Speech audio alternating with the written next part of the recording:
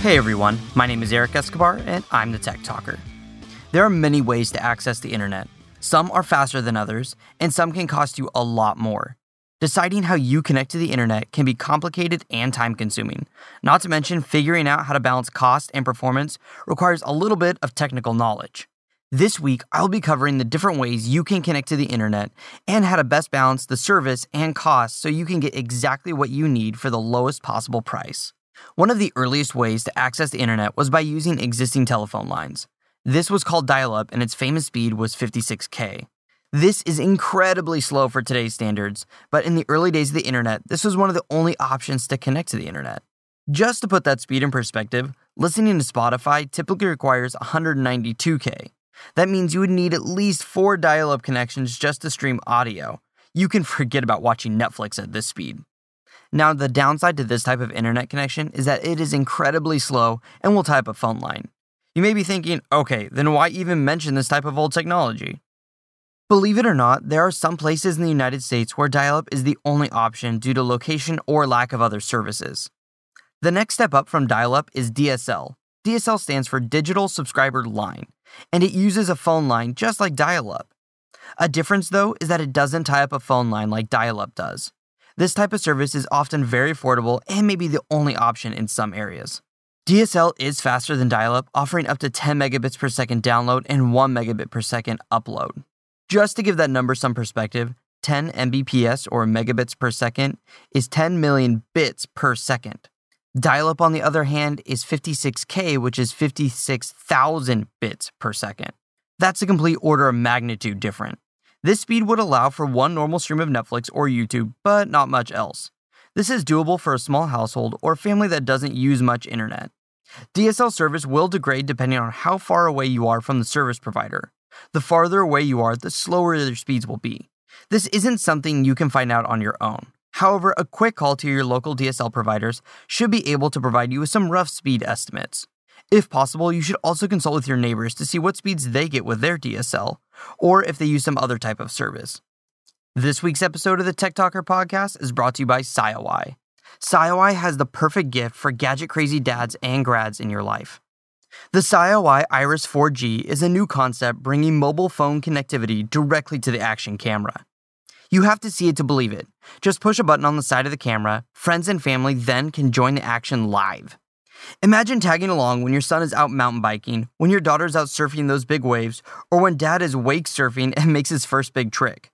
This is the future of connecting our families and friends together, making sure we don't miss a moment of the good stuff. The SciOi Iris 4G is a unique gift that will be appreciated by everyone in the family, both near and far. SciOi has provided a special discount code just for our listeners. Use tech at checkout on SciOi.com and you'll save some cash. And that's SciOi.com and use promo code TECH, and SciOi is spelled SIOEYE.com. Next is probably one of the most common ways that internet users connect, and that is broadband or cable internet. As the name suggests, the internet service comes into your house via coaxial cable, the very same cable that brings you cable TV. Cable internet comes into your residence and then plugs into a modem. This modem converts cable into a usable internet signal. Many companies will provide you with a modem-router combination. This type of internet can be extremely fast depending on who your service provider is and the service that they have in your area. For example, in my neighborhood, AT&T and Comcast both have service available. AT&T has a maximum download speed of 5 megabits per second, which is about enough to watch one YouTube video at a time. Comcast, on the other hand, has up to 200 megabits per second download available. The discrepancy has nothing to do with which company is better, rather what they have available in my area. 5 minutes away from me, AT&T is king, and Comcast is the slow one. In this arena, it pays to shop around. If you check out internetprovidersbyzip.com, which you can find a link to in the show notes of today's episode, you can see what internet packages are available in your zip code. This list is pretty comprehensive, but to be sure, I would call companies near you and see what their current offerings are as well. The newest type of internet service coming out is fiber optic cable. This type of internet is extremely fast and can provide internet speeds in excess of 1 gigabit per second. Now, just to put that number in perspective, before we were talking about megabits per second, gigabits per second is measured in billion bits per second, which is screaming fast. That's easily 5 times faster than the fastest cable internet that I've seen. Fiber optic cable is different than cable internet in the way that the data is transmitted. In the cable internet that I just mentioned, the electrical signals are carried across a copper wire. Fiber optic cable is made up of flexible glass that transmits flashes of light instead of electrical signals. There's a lot of complex science behind why this is better and faster that I won't go into today, but fiber optic internet is by far the fastest available to consumers. However, it's not available to everyone, and even if it is available, it's generally much more expensive than traditional internet options. But if you can get it, I highly recommend it. The very last type of internet that I have to mention is satellite internet or wireless internet. This type of internet is generally the last resort for remote internet users who aren't close to any of the other options that I've mentioned. This type of internet uses radio waves to deliver internet to a receiver that converts those radio waves into usable internet. You can think of it kind of like how a cell phone tower gives your cell phone internet. The main downside about this type of internet is that it is extremely slow, and also there's typically a data cap on it to how much data you can actually use. So what should you be looking for in an internet service provider?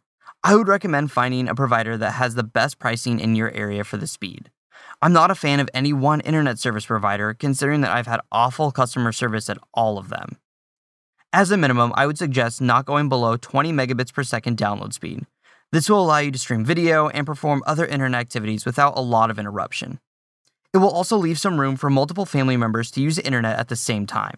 Be sure to check out all of my earlier episodes at techtalker.quickanddirtytips.com. And if you have any further questions about this podcast or make a suggestion for a future episode, post them on the Tech Talker Facebook page. And until next time, I'm the Tech Talker. Keep technology simple.